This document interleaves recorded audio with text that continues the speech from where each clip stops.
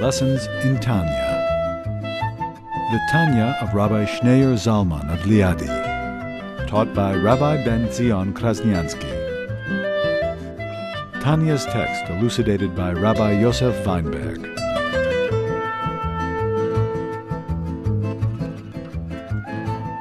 So we were discussing in chapter 28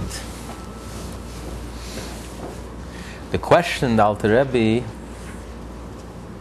addressed was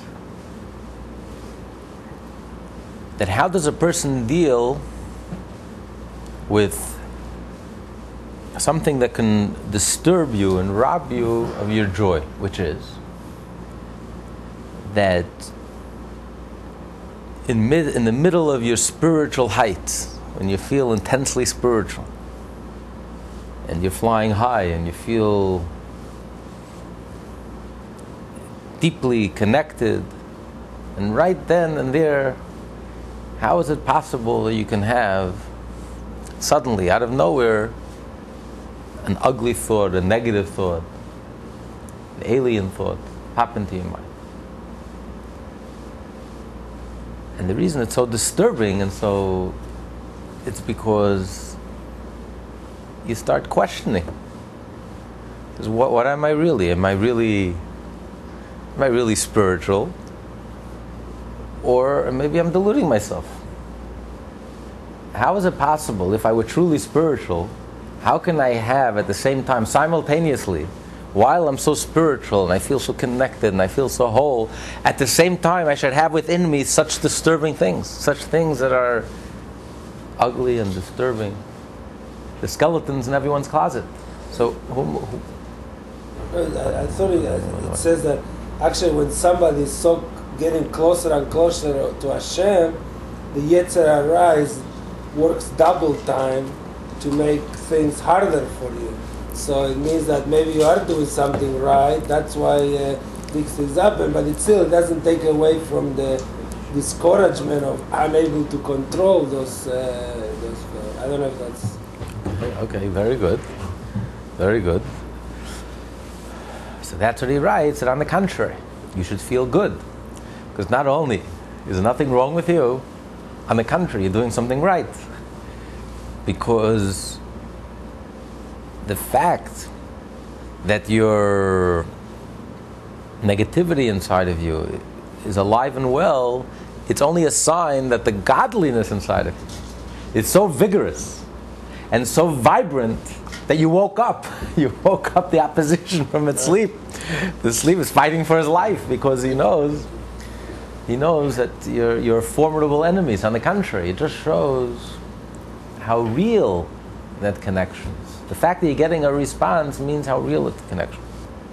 Because the truth is, and this is a deeper understanding in the whole concept, that everything that God created is in a balance, positive, negative, plus, minus. That really, in a real sense, the ugly and the holy, the ugliest and the holiest, are really, they match each other. They're a reflection of each other. They're connected to each other. And we find that's true. Look at Jewish history. What was the most beautiful, the peak moment in Jewish history? The peak moment in Jewish history was Mount Torah. Mount Sinai. Moses, representing the Jewish people, for the first time in Jewish history, and ever since the last time in Jewish history, went to heaven and back. Everyone goes to heaven, no one comes back. He went to heaven and back 3 times. The peak, he broke through all the barriers in heaven and earth. Shattered all the barriers. He was on top of the mountain, speaking to God, learning the Torah. What was the ugliest moment in Jewish history?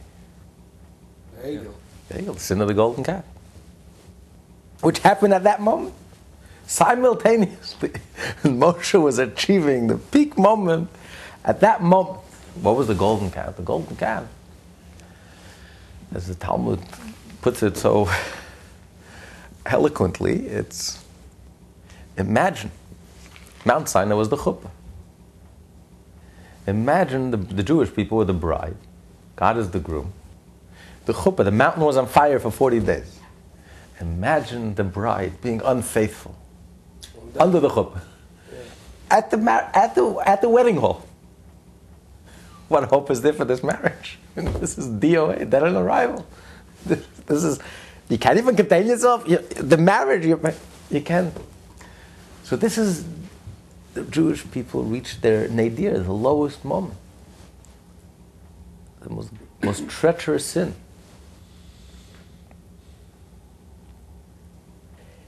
So how is it possible that simultaneously you can have the highest moment, the peak, and simultaneously you have the lowest moment going on at the same time?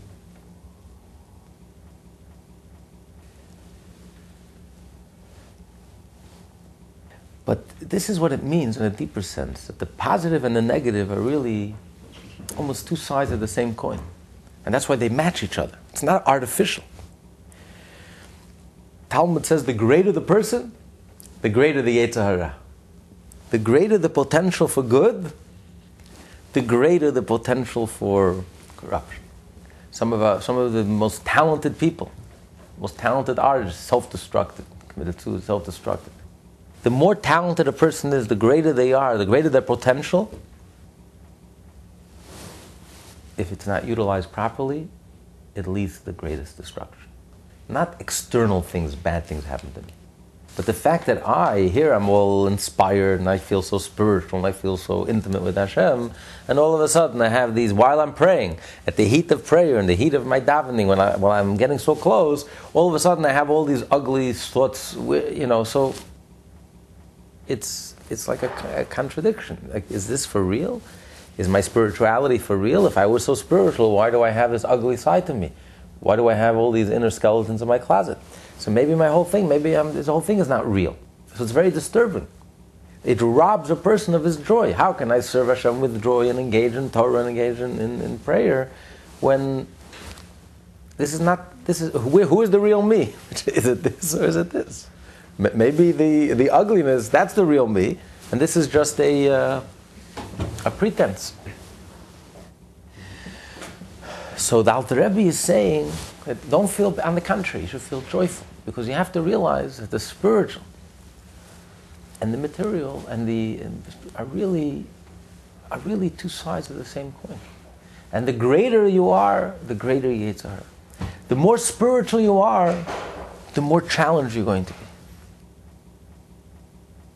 Because the greater the potential for goodness, if that potential is not realized, then it turns into ugliness. So ugliness is really, it's really there to prompt you. It's not, think about it, if the Jewish people would not have sinned with the golden calf, what would have happened?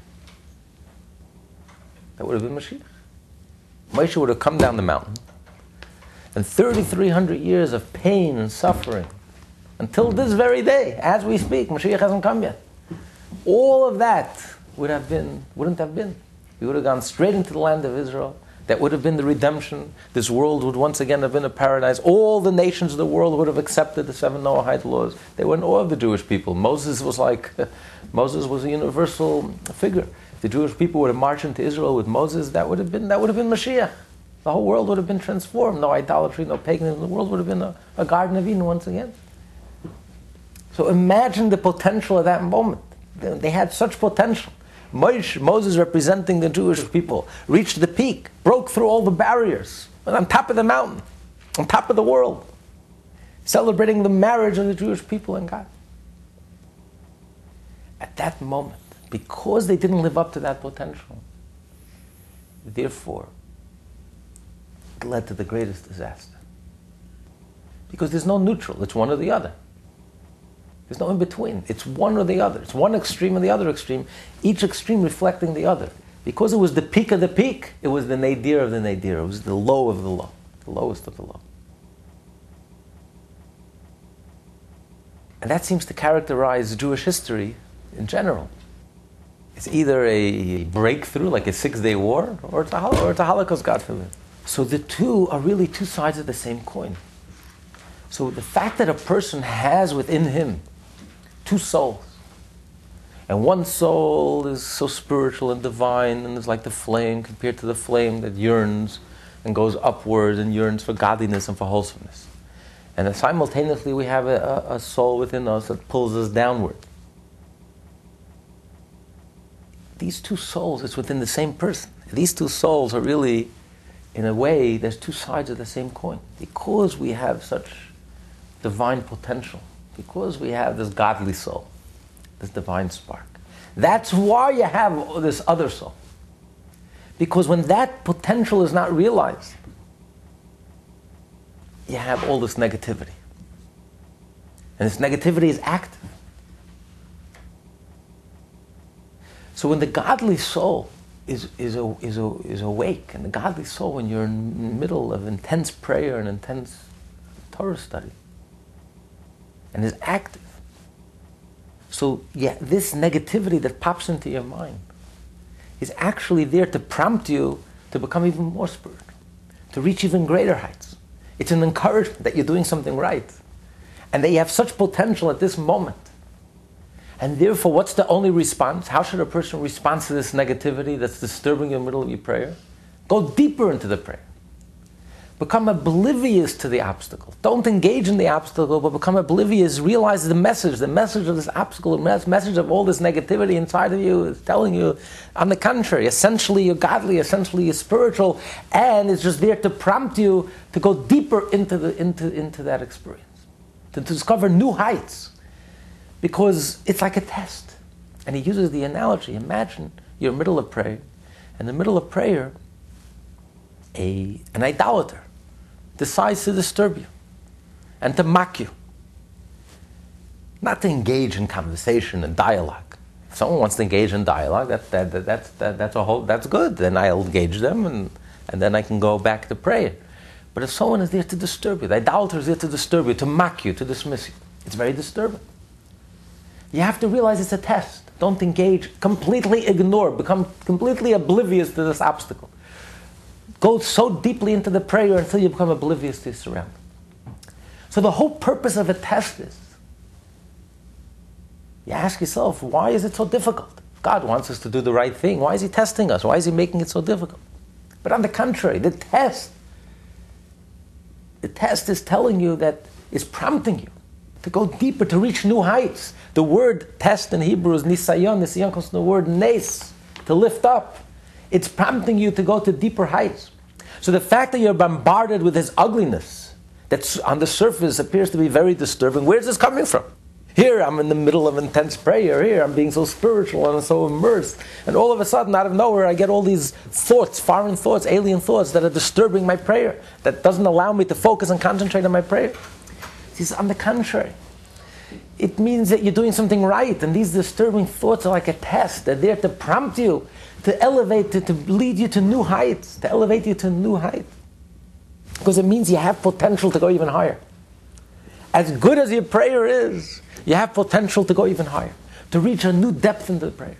And therefore, that's why it's negative. But the negativity is there, it's a response to what's really going on in the positive.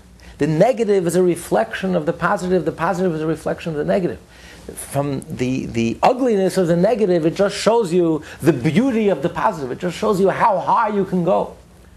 From the lows of the low, you can see the heights of the heights that's within your reach. Otherwise it wouldn't disturb you. So it's really like a scale, it's really a balance. The greater the person, the greater the evil inclination, the Yetzer Hara. The greater the test. Adam, the greatest man, created by God himself, and he was tested with the ultimate test. He failed his test. Do you know how difficult that test was? Adam incorporated every single human being who ever lived.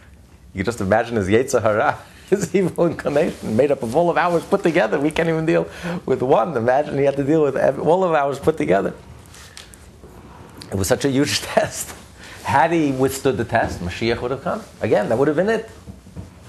From the lows, you see the results, the negative results of his failures, from his failure, you see the potential heights that he was able to reach. As great as he was, being created in the image of God, had he withstood that test and listened to Hashem, it would have elevated him to a whole new height.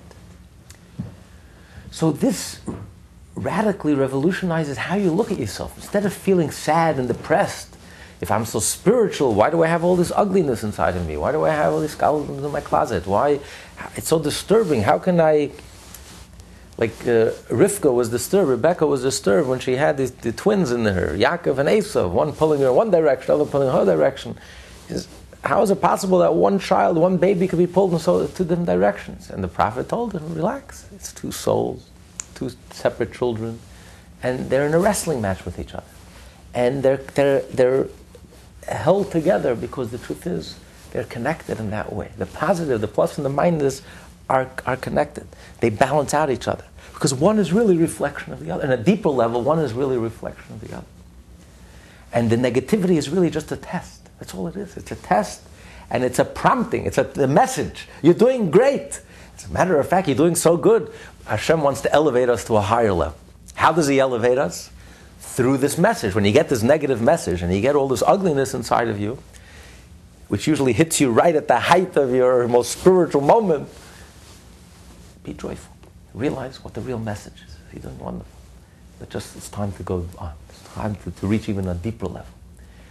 Until you become oblivious to by using that prompt and receiving that message and interpreting the message properly, instead of being discouraged, going deeper into the prayer, until you become oblivious to that distraction, that is the whole purpose of the message.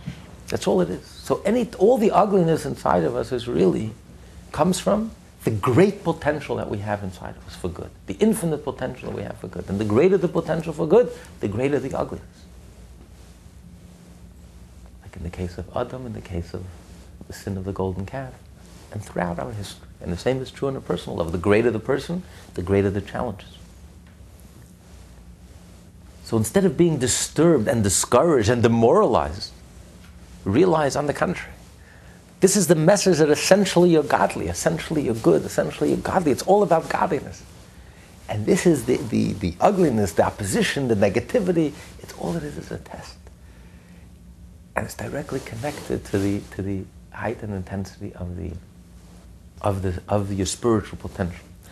And the way to deal with a test, there's a difference between dealing with the physical world around us, that we're meant to engage in.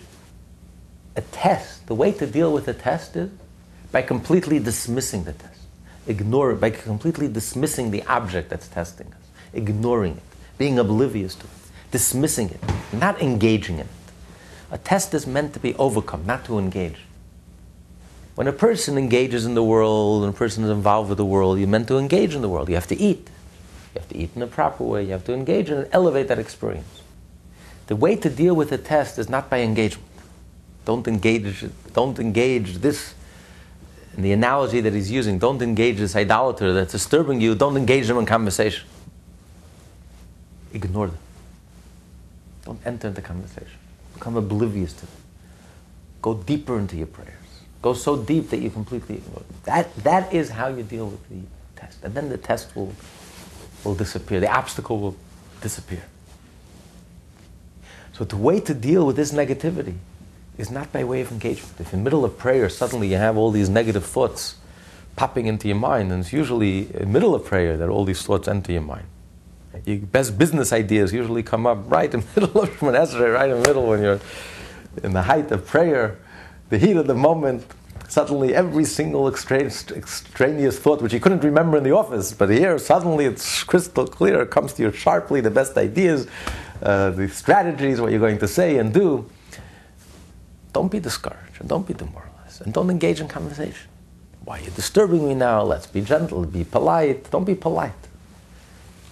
Don't ask your thoughts, please leave, now's not a good time, come back later. No. The answer is it's a test. And the way you look at a test is get the message. That means there's something very vibrant and vigorous about your spirituality going on at that moment. And it's just a prompting, it's time to go a little deeper, time to elevate you to a new height. So go deeper into the prayer, become oblivious to this thought, dismiss this thought rudely, rashly, dismiss this thought. I have no time for you now. You're out. And just go deeper into the prayer. And do it joyfully. So this changes your whole outlook. Instead of looking at the world as being a negative place, beset by problems, obstacles, obstacle course. Life is one big obstacle course. And which could be very demoralizing and discouraging. Realize the real message. What these obstacles are really telling you. You're doing wonderful. You're doing so great. Don't forget, God only tests those who are strong. God only tests those who have what it takes. And once you start viewing these tests from that point of view, then you can approach the test with joy and dismiss it and just grow from it. It becomes a positive experience. Don't take it for face value. If you take all the obstacles and negativity that's thrown our way in face value, it's be very demoralizing, very discouraging. But if you look at it on the contrary, it's the ultimate affirmation. It's God's vote of confidence. That means that you're good. That means that you're doing something good, that the good inside of you is vibrant and vigorous and alive. Otherwise, why would you be set with all this ugliness?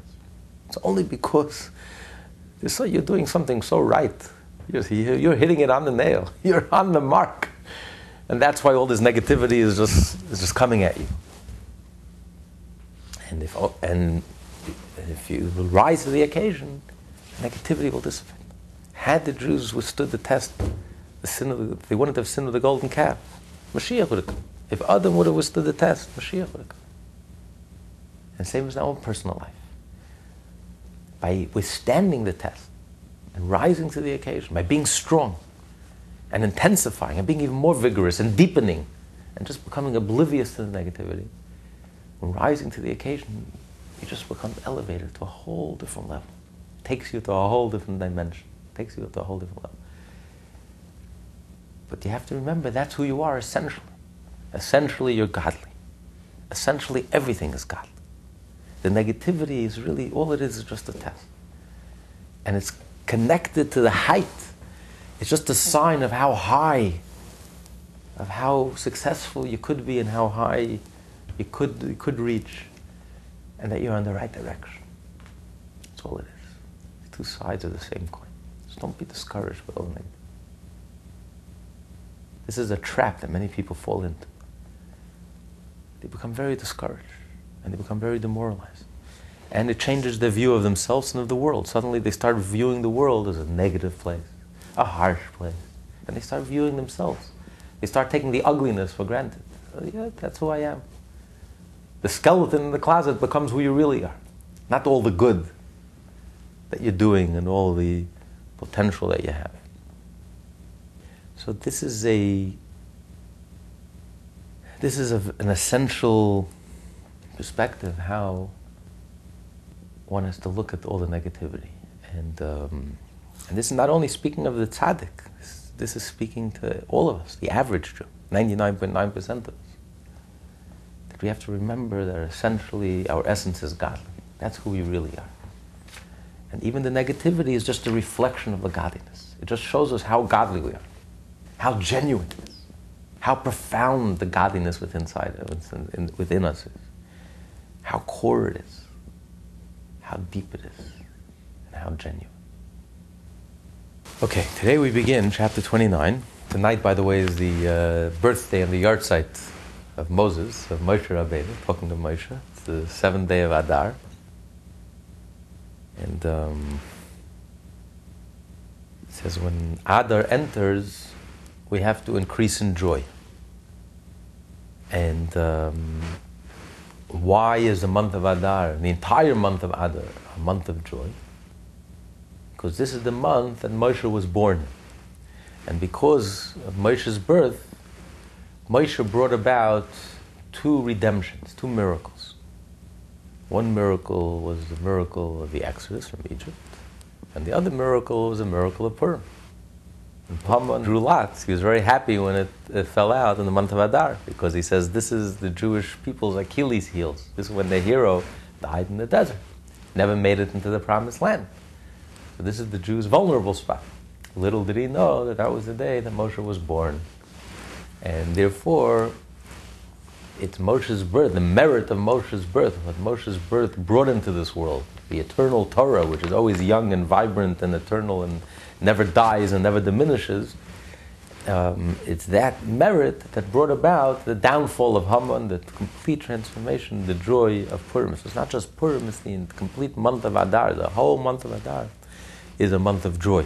If you have a court case, try to have it in this month. This month is a very suspicious month, a very powerful month. The energy in this month is very powerful. This year we have 2 Adars. So we just finished the last 3 chapters of the Tanya. Chapter 26, 27, 28 deals with the subject of joy. Because this is an essential part of a Jew's service to God, and that is to always be joyful. Like someone once asked the Lubavitcher Rebbe, he says, "How are you?" He says, "Baruch Hashem, thank God, I'm always joyful. I'm always besimcha." And this is the state of a Jew. A Jew always has to be besimcha. It says in the end of the first part of the Code of Jewish Law, Orach Chaim, the way of a Jew, he starts out with Shivisi Hashem lenegdi samid. Hashem should always be before me, and he concludes. The last words are Toiv leiv mishtatamid. That it's always good. You should always be joyful in heart. You should always be, joyful and uplifted. Our natural state should always be joyful, hopeful, optimistic, positive. And if we're not, if we're grouchy and we don't feel good, we don't feel wholesome, and we don't feel, that's an unnatural state. And it's impossible for us to serve Hashem. It's impossible for a Jew to serve Hashem and really do the right thing unless we're in a state of joy and feel good about life, feel good about ourselves, feel good about just in a very uplifted, positive mode. And it has nothing to do with anything external, because externally a person could be very successful. They did a study.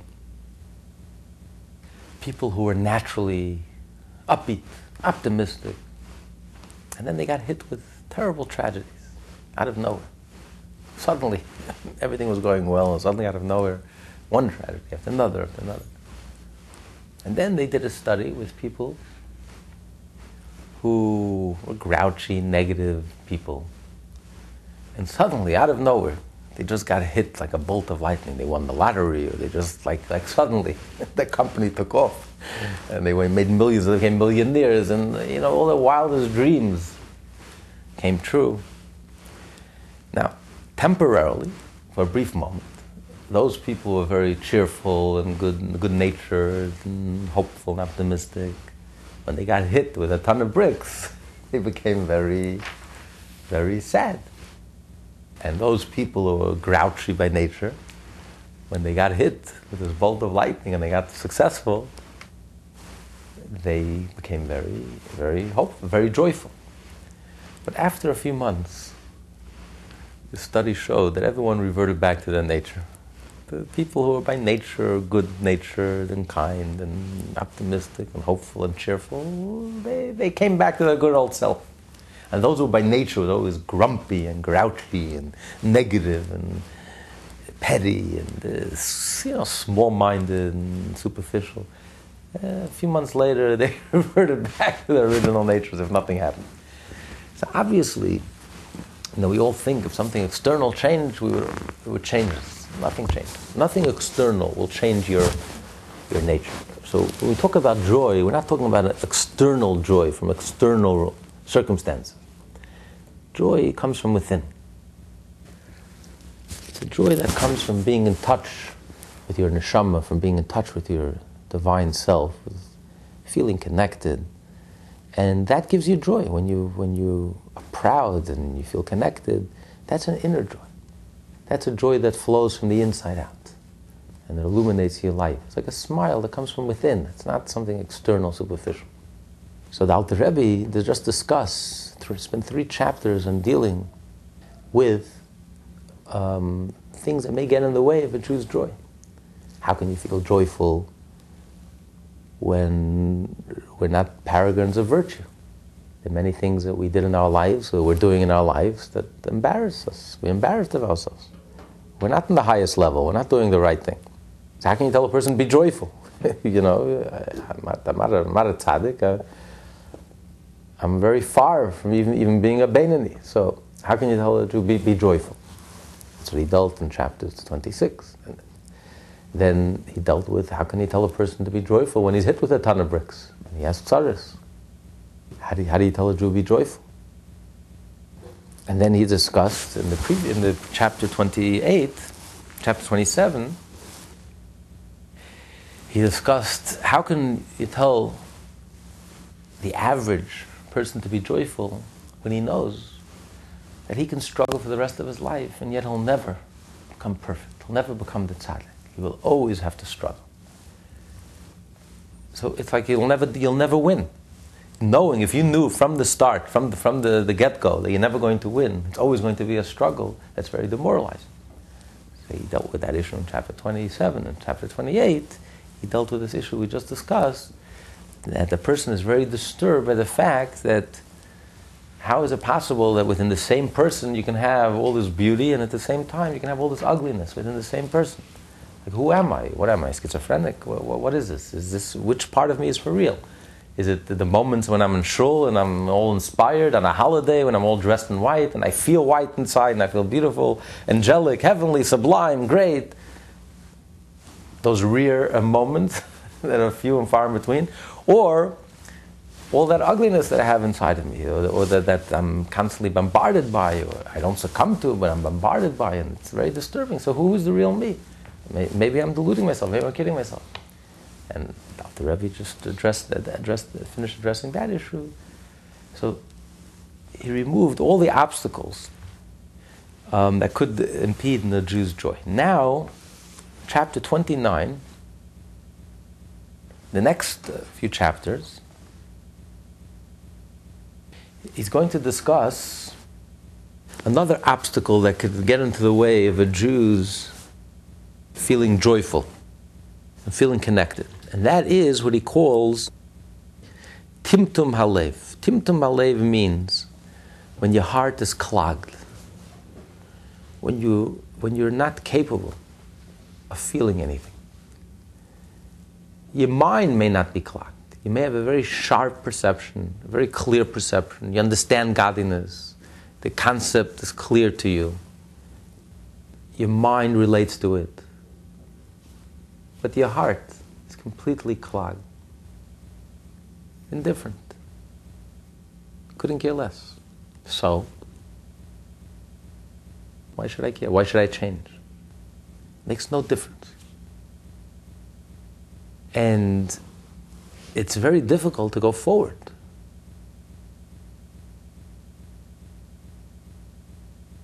You know, what's the first sign of illness? When the person is sick, what's the first symptom, the first sign of illness? Yeah. Loss of appetite. When you lose your appetite, that's the first sign of illness. And the same is true with spiritual illness. A person is suffering from a clogged heart. He has no appetite. He's not hungry. I know all these wonderful things. You can hear, you can listen, you can understand. I'm not hungry. I'm not seeking. I'm not yearning. I'm hungry. I'm not hungry. I'm very happy. I'm very complacent. I'm satisfied. I'm very happy with myself. Okay. I haven't made a single change in the last year. I'm not planning to change. If anything, things are going downhill. I'm happy. That's fine. Nobody's perfect. We're human. There's no hunger. There's no fire. There's no yearning. There's no it's like all abstract. Very nice ideas, nice concepts. You can hear, you can listen, you can understand, you can even repeat it. but it leaves you cold, indifferent. Your heart is clogged. Your arteries are clogged. Your spiritual arteries are clogged. The blood is not pumping. The heart is barely moving, barely alive. There's no vigorous movement. And that's a very serious illness. And this is an illness that can actually, the person who's doing everything right is actually more in danger of this illness than the person who's doing something wrong. Because the person who's doing something wrong, you ever met a Jew who doesn't feel guilty? He knows he's doing something wrong, so he feels terrible, he feels horrible. At least once in a while he has some guilt pangs. He knows something is wrong, I have to change. Okay, I'm lazy, I'm not ready to change. The problem is the person who's not doing anything wrong, not doing everything right. What did I do wrong? I didn't do anything terrible. My life is just mediocre, that's all. Nothing wrong, nothing right. There's nothing special, nothing really going on in my life. Just I'm coasting along. I'm doing the right thing. I pay my taxes, I pay my dues. I march where I have to march, I do what I have to do. I'm a good citizen, I'm not doing anything wrong. When the person has a sense of complacency, instead of a sense of restlessness, that something is, wake up, something is, doesn't sit right with you, and you're yearning, and you're searching, and you're seeking, and that sense of restlessness is the beginning of all spiritual growth. If a person feels complacent, satisfied, smug, and content, how do you wipe away that smugness? Indifference. It's the worst thing in the world. How do you deal with indifference? A wise man, once asked a wise man, what's worse, ignorance or indifference? So the wise man said, I don't know and I don't care. You can't deal with indifference. If someone fights back, if someone argues with you, okay, at least there's someone alive, there's somebody home. He's fighting back, he cares enough to fight back. Indifference. Oh, I care. It's nice, it's beautiful, but it doesn't affect me. It doesn't change me, it doesn't affect me. I'm complacent, I'm smug, I'm content, I'm satisfied. It's the most difficult issue to deal with. That's called timtum halev. The heart is clogged. You can't reach such a person. You can't reach yourself. When a person's heart is clogged and closed, nothing you can say and nothing you can do, the person is clogged. Everything is filed in here, mentally filed, but it's not going to make its way down the narrow highway called the neck. It's a one-lane highway. That's what's called bottleneck, because all these wonderful ideas stay filed in our mind, but for some reason it doesn't reach. It's rush hour. There's heavy traffic. You just can't get home. It doesn't reach home. It doesn't reach to the heart. So you're not moved. You're not touched. You're not inspired, and nothing changes. You remain indifferent, cold, indifferent, and so this smugness, this arrogance, this complacency, this is so difficult to deal with. That's what Alter Rebbe is going to address here. How do you deal with this? And this happens to everyone. It happens to the best of us. This smugness, especially to the best of us. The people who are not the best of us, they're not so smug.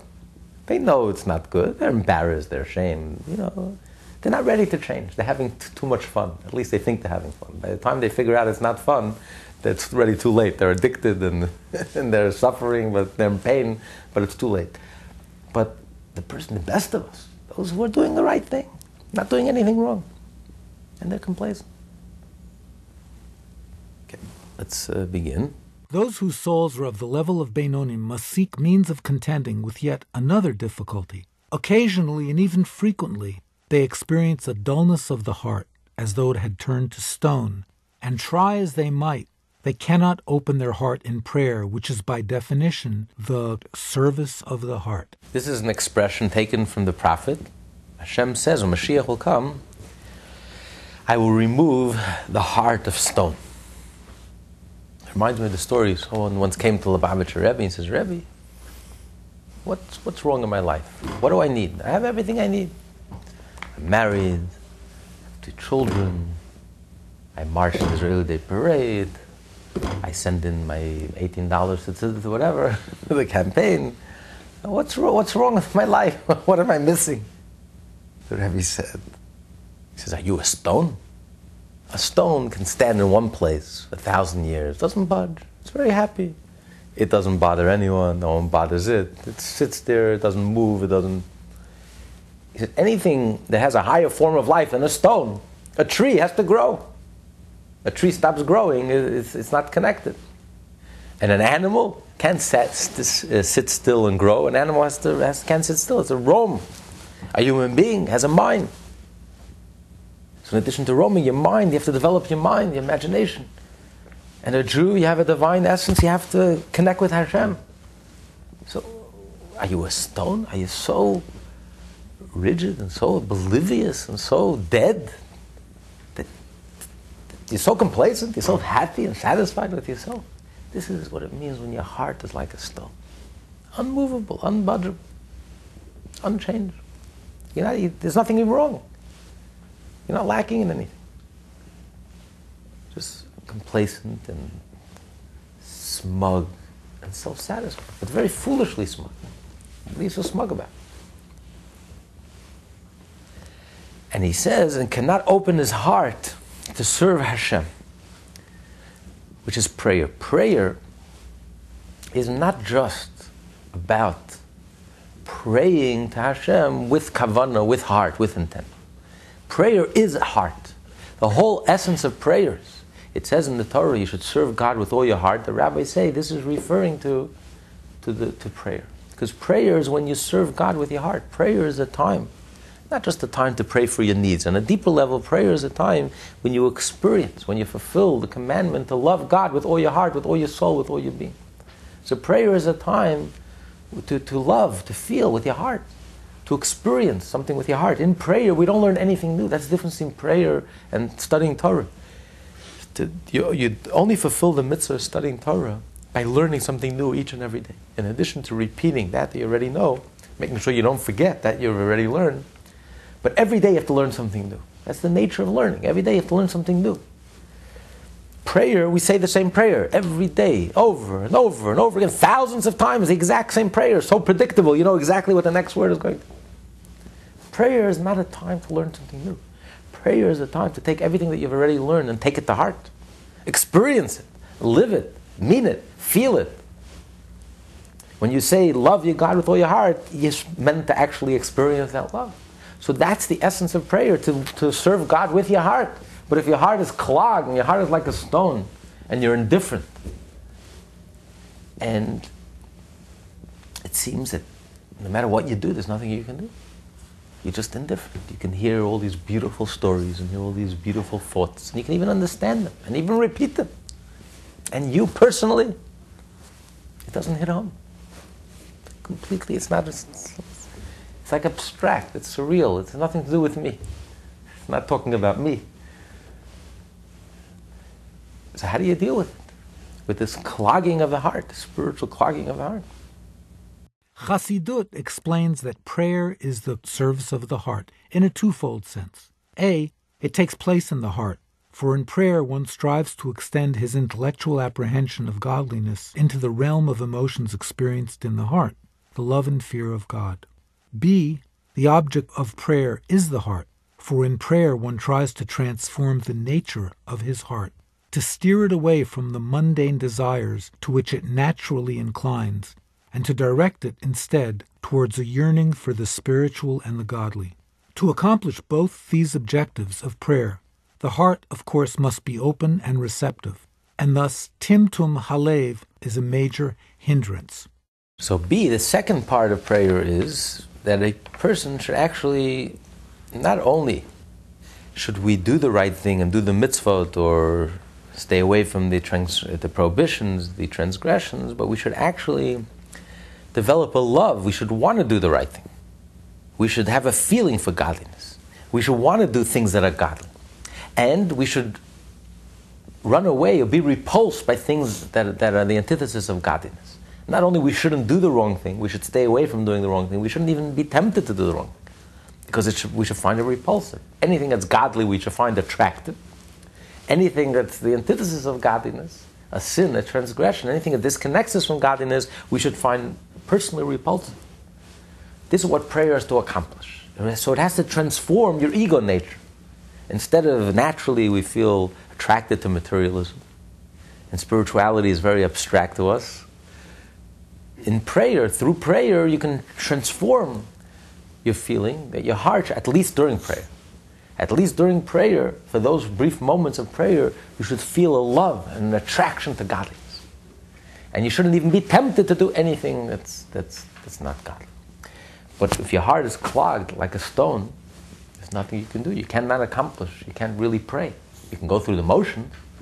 You can go 180 miles an hour, as most people do in most shuls, and you can fill your obligation and take care of your burden, but that's not prayer. That's like paying income taxes. You do the bare minimum and you run. You pray or you have to, and you're out of there. That's you and God have no connection. It's like you have no time. That's not prayer. Talking about prayer. Prayer means prayer. Prayer means you're connecting. Prayer means you're really praying to Hashem.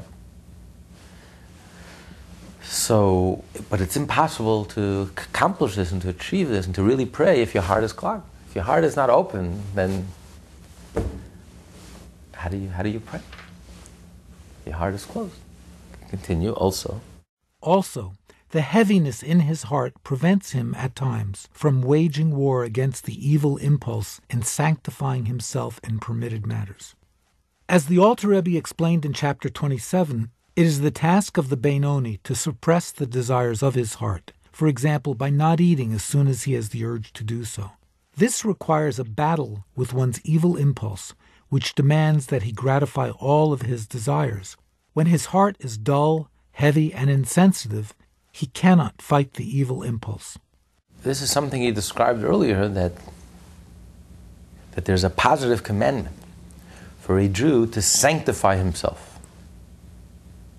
And that means, in addition to fulfilling all of the 613 mitzvah, there's a general theme, the spirit of the law, of all the laws. And that is to live a holy life. Not to define yourself by materialism. Don't live a life of indulgence. Don't live and define yourself by money, power, fame, materialism. You have to have a deeper definition. Your life is not about money, power, fame, career, labels, titles. That's not what it's about. The money in the bank. That's not what it's about. Your life is about your relationship with God. That's what your life is about. The money, power, fame are tools. That's all they are, means to an end. Don't confuse the means with the end. You have to have a deeper definition, a higher definition. When do we know that a person has a deeper definition? That you're not defined by materialism. When we are materialistic and when we are, our life depends on materialism. So how do I know for real whether this is, for me, it's only a means to an end, or whether that's my definition? And the answer is there's one test. Do you have the ability to walk away from it? If you don't have the ability to walk away from it, then you are trapped, you are imprisoned, you are defined by it. You are not defining it, you are defined by it. If you can walk away from it, then you are the master. Then you are defining it, it's not defining you, and then it becomes a healthy, wholesome experience. And it becomes a tool and a means to an end, and it becomes something that's holy. So this world becomes holy only when you have the ability to walk away from it. Once a week on Shabbos, a Jew walks away from the world. If you can walk away, drop your business, you can have $1 billion deal on the table. I'm sorry, I'm out of here. I don't care. If you have a deeper definition than money, and you can just walk away from that whole world. Cold turkey, middle Friday, it comes the end of the day, that's it. I don't care what's happening. I'm out of here. Then you are the master. Then you know that the 6 days of the week that you are involved in the world, you are elevating it. Then it becomes a holy experience, a wholesome experience. But if you cannot walk away, then you are imprisoned. You are trapped. You are defined by it. How can you do tikkun olam? How can you elevate the world when you are the world? You are the problem. You can only elevate when you're above it, when you transcend it, when you're holy. When you're holy, then you can bring holiness into the world and elevate and transform the world. But if you yourself are not holy, if you live a life of indulgence, and you are imprisoned and trapped and defined by all the externals, money, power, fame, and that becomes who you are, you cannot bring any light, any illumination, any holiness into the world. On the contrary, you can just bring darkness into the world. So this is what he brought earlier, that the Talmidei Chachamim, the Torah scholars, would delay their meal for 2 hours. It was time for breakfast. They were hungry, but they waited 2 hours to show that they are the masters. Yes, I'm hungry, but so I'll push off 2 hours. And they took those 2 hours and learned Torah. Not that they gained any time for learning Torah, because they were planning to eat and to learn Torah anyway. But it was just the idea of showing mastery. That I am in control of my urges and my impulses. I'm not a prisoner of my urges and my impulses. I can walk away. A person who can walk away from his natural urges and impulses, he is the master. Then when he eats, that eating, your table is like an altar. Your act of eating becomes an elevating experience, a spiritual experience, a meaningful experience. But you can only accomplish this if your heart is open. When you feel, when you're inspired, when you feel connected. So although you may be able to avoid transgressing a negative prohibition, even with your heart clogged, and you may have discipline to do the right thing, but there's no way in the world that you'll be able to fulfill this mitzvah of sanctifying, of making your whole life holy, unless your heart is open. Because if your heart is sluggish, and you feel dead inside, and you feel uninspired, and you feel like a heavy stone on your chest, you don't have the energy. You don't have the energy to walk away. Then you feel trapped. So you find it impossible to properly fulfill that mitzvah of sanctifying yourself, of transcending, of living a holy life, of bringing holiness into the world because of the sluggishness and the insensitivity and the dullness of your heart. So what do? What's the answer? In this case, the advice given in the Holy Zohar is, as the president of the Academy of Gan Eden said, a wooden beam which does not catch fire should be splintered, and similarly a body into which the light of the soul does not penetrate should be crushed, and thereby the body becomes receptive to the soul's light, as the Zohar concludes. What he's saying is, you're trying to light a fire, you have a thick piece of wood, and you're trying to light a fire, and the fire is not catching. So the Zohar says, this was given by the head of the yeshiva in heaven, the president, the dean of the yeshiva, the academy, of the heavenly academy in heaven, was giving this advice. A soul who's like a person who feels like he's a clog, a piece of wood, and the fire is just not taking.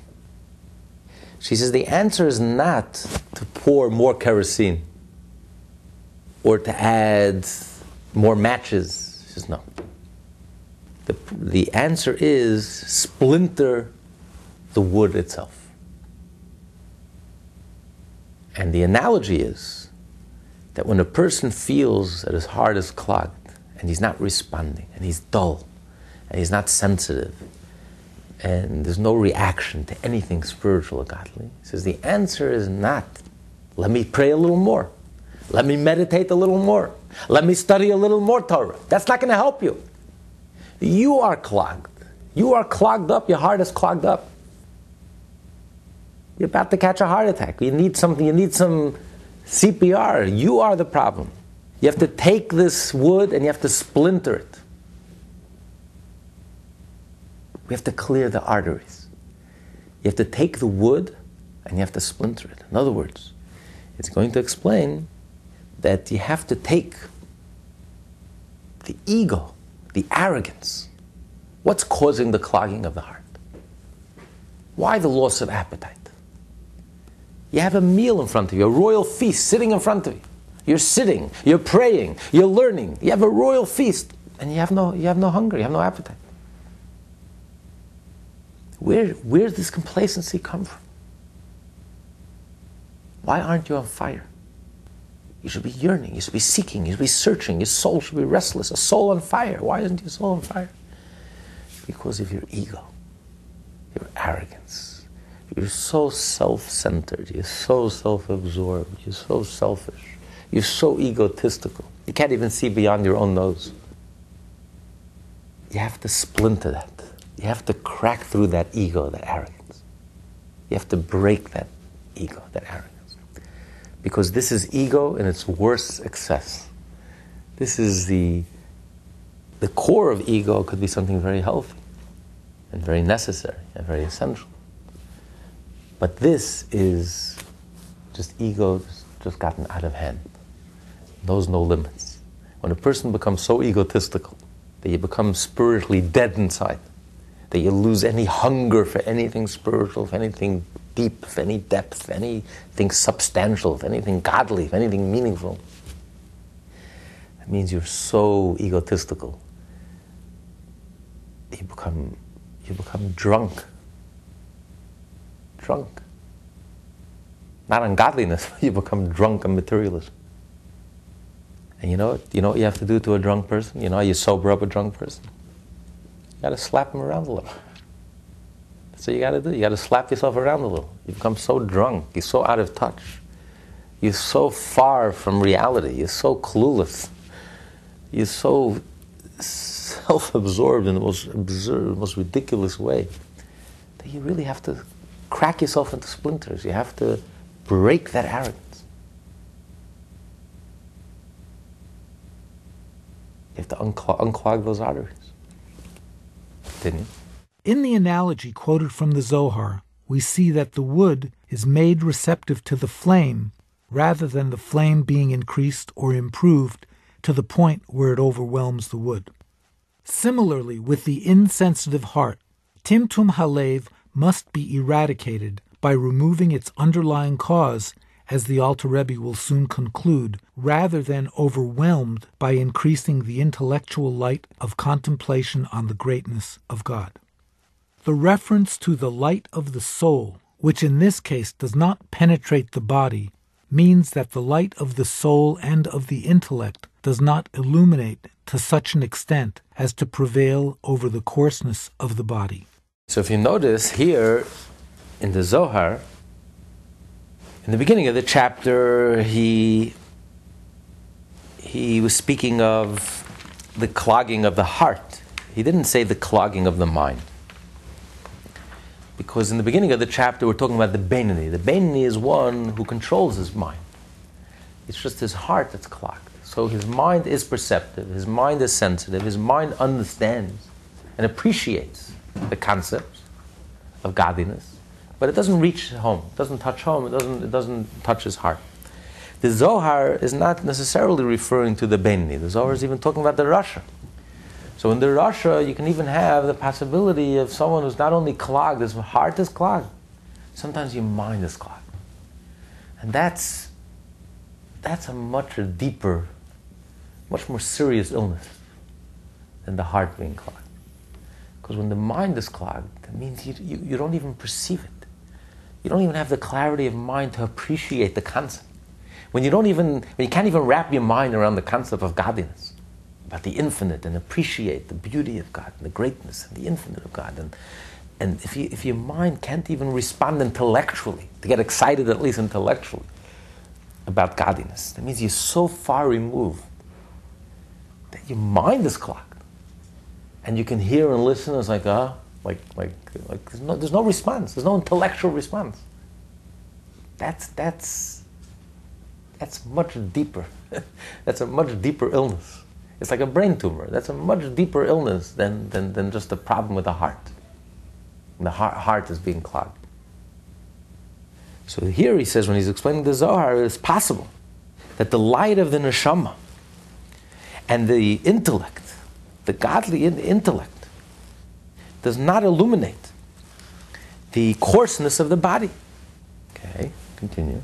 Thus, although he understands and meditates in his mind on the greatness of God, yet that which he understands is not apprehended and implanted in his mind to the point where it enables him to prevail over the coarseness of the heart, because of the degree of the mind and heart's, coarseness and crassness. So the reason is, he says, it's because of the grossness and the coarseness of the mind and the heart and of the body of the person. When you live a life of indulgence, and your life, when you're so self-centered and so self-absorbed, that you just become a very coarse human being.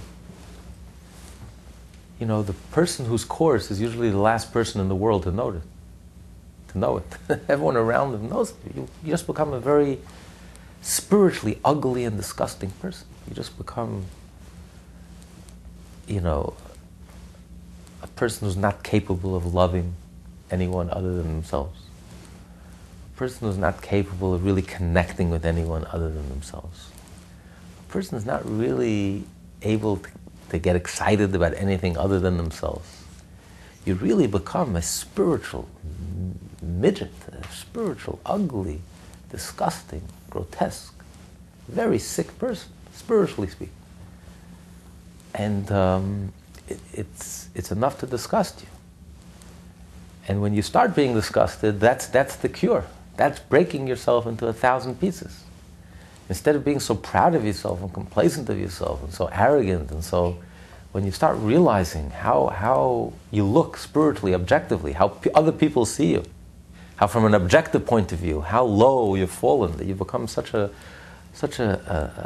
person, such a meaningless, empty vessel, such a nobody, and such a spiritually empty, ugly, disgusting, really human being.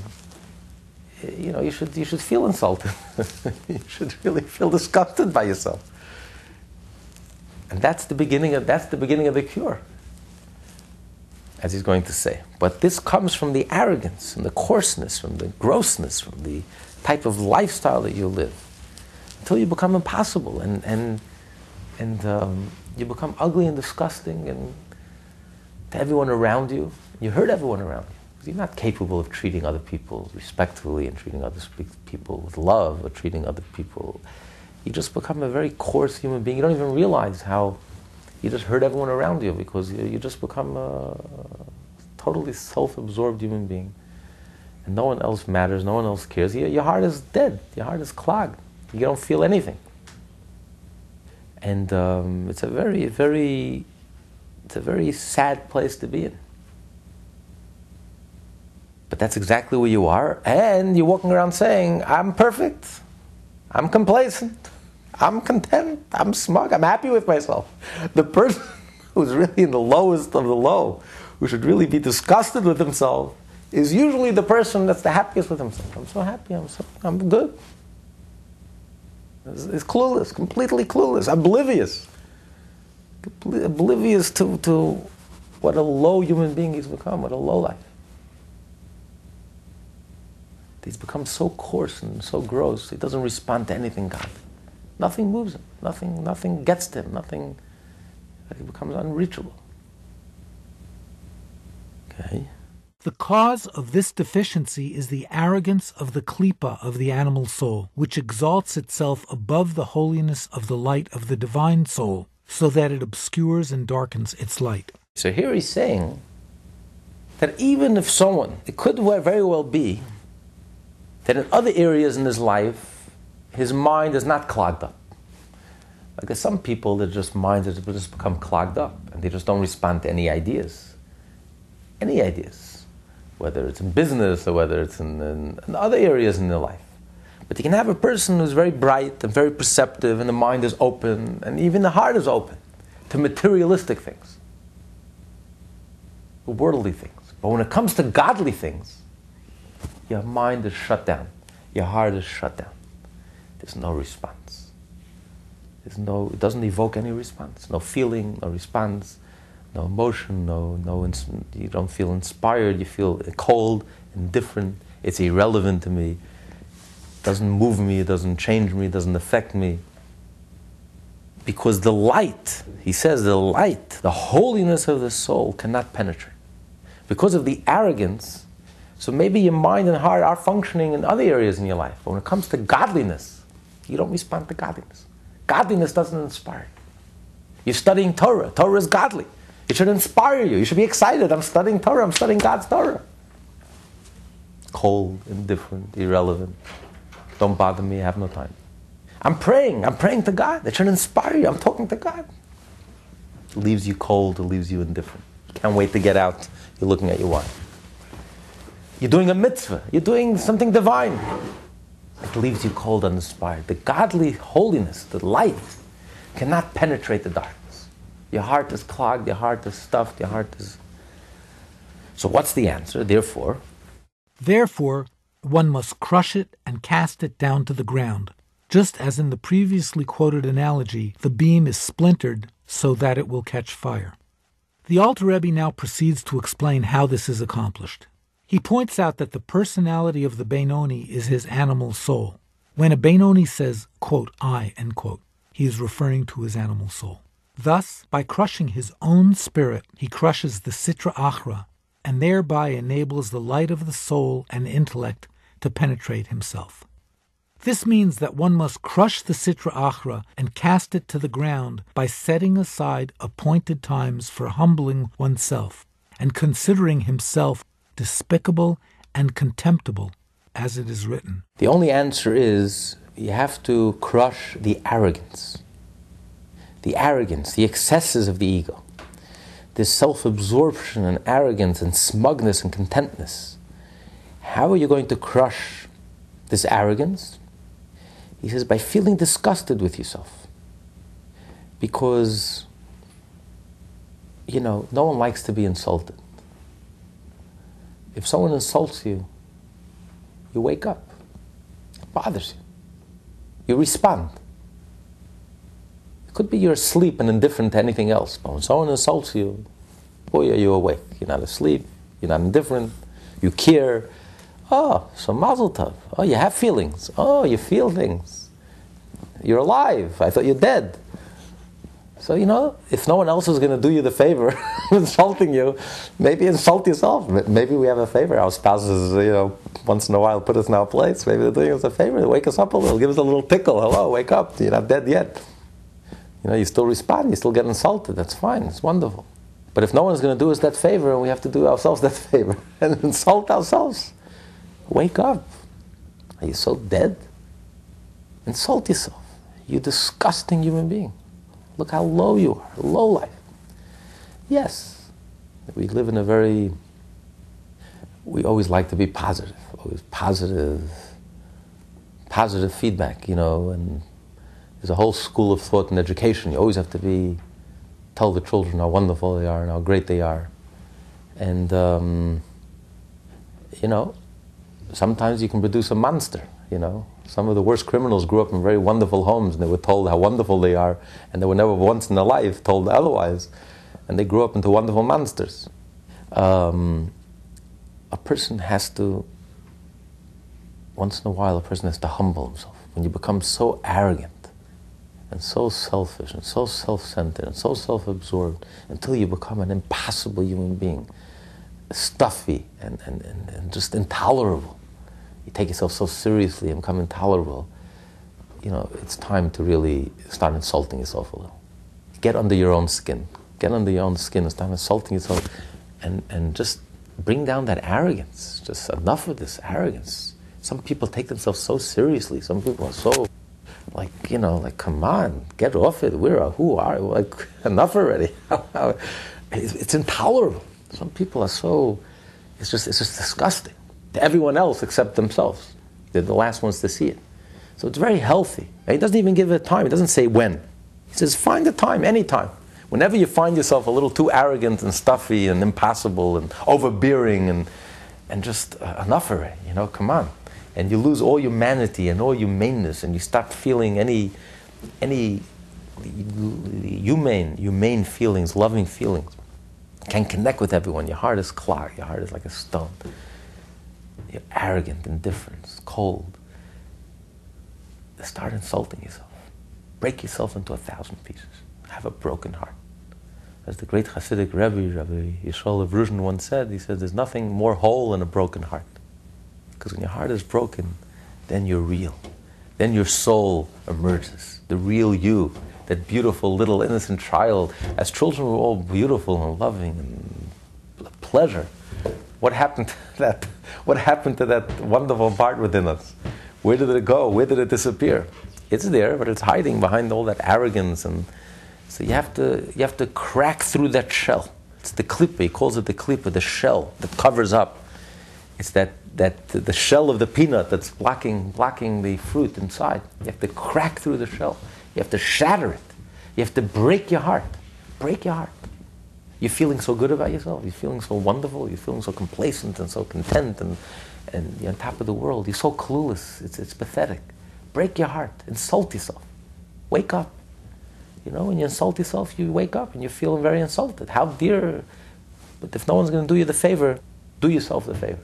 Insult yourself. Feel broken. And once you feel shattered and broken in 1,000 pieces, then the beauty inside of you will emerge. The beauty is there. The soul is there. The neshama is there. You have a divine spark inside of you. It's there. But it's trapped. That's what Musar is? That's what Musar. Musar, not as a way of life. Here, we're talking about in a very specific, it's a very specific cure for a very specific situation. Thank God this doesn't happen all the time. Most of the time, the heart is awake.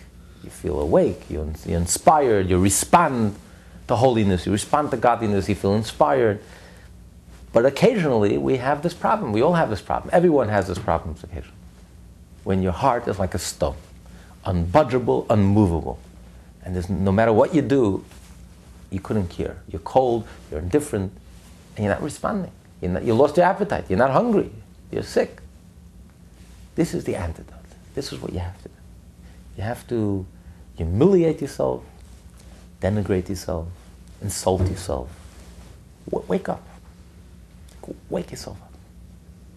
Crack through all that shell, all that garbage that we surround ourselves with, and just become real. Humble. A person who's real is humble.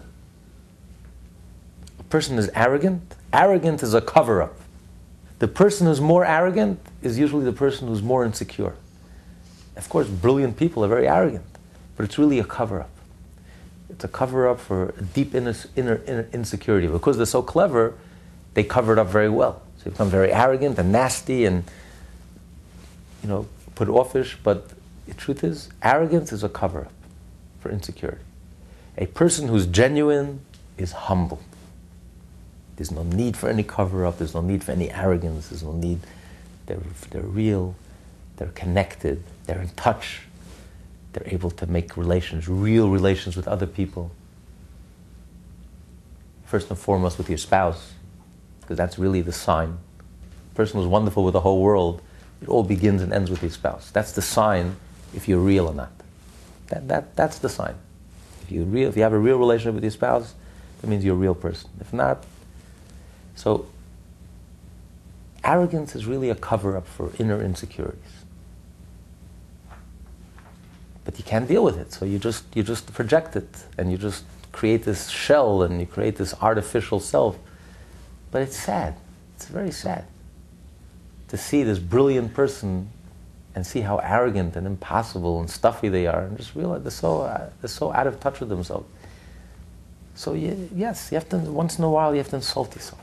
Get real. Humble. Crush that arrogance. A broken heart. There's nothing more precious than a broken heart. Now, Chabad doesn't seem to do Musar.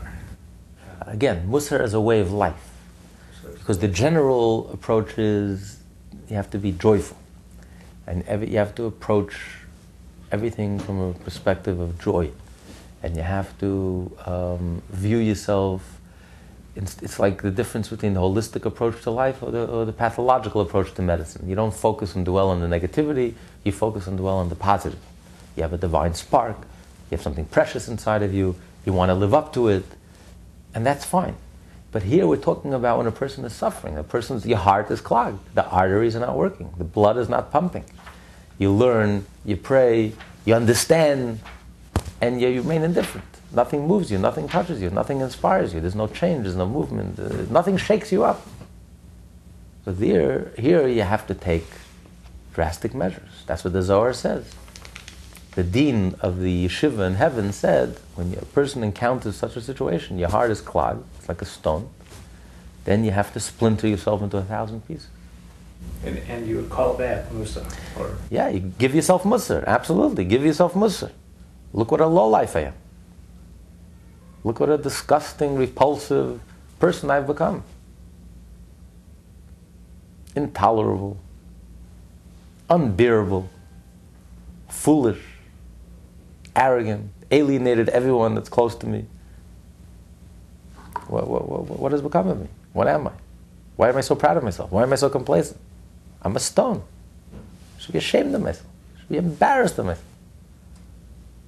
I'm an insult to mankind. And on and on and on. Until your heart is broken. You start feeling a little sad and sorry. When your heart is broken, now the beautiful person inside of you is beginning to emerge. Now I see a real person with a broken heart, a real person. Who can have relations with other people, who can connect with other people, who can appreciate, who can love, who can respect, a real person. And the truth is, when you don't love and respect someone else, it's because you don't love and respect yourself. The arrogant person has no relationship with himself either. It's not like he has a relationship with himself, but he doesn't have a relationship with anyone around. Being selfish and self-centered and self-absorbed and arrogant and indulgent, that means you're alienated from yourself and from everyone else. You have no real relationship. Your heart is dead. You don't feel anything. So we got to crack through that shell. We have to reach the person. The person has to wake up. He's dying in us. You're dying in us. Where are you? I don't know what you've become. You're not a real. There's nothing real here. There's nobody home. So it's time to wake up. Smell the coffee. But once you crack through that shell and you have a broken heart, you can feel again. You can feel alive again. You can relate to yourself again. You can relate to those around you again. You can start loving, respecting, being hungry for life, being hungry to learn, being hungry to grow, hungry to change. Now you're alive. Mazel tov. Welcome back. You've been resurrected. You're practically dead. When your heart is stuffed, you're practically dead. You're not alive. So we need. This is CPR. We have to revive you, resurrect you. You have to crack through that shell. Until you crack through that shell, it's just a waste of time. So it's not by pouring more kerosene, learning more. It's not going to help you. Meditating more. You're in the way. Your arrogance and your coarseness and your grossness and your self-absorption and self-centeredness and so delusional, so disconnected from reality. Psychotic almost, like disconnected from reality. So you have to wake up. This is so the way to do this, yes, is insulting yourself, yes. Not as a way of life in general.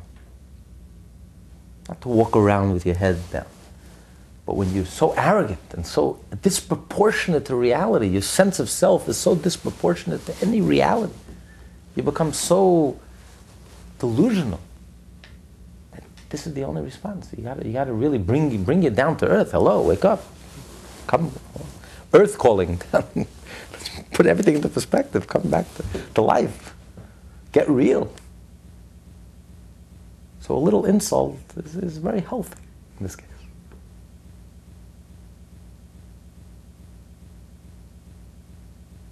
So when a Jew confesses, every day we confess Hashem Nebuchadnezzar.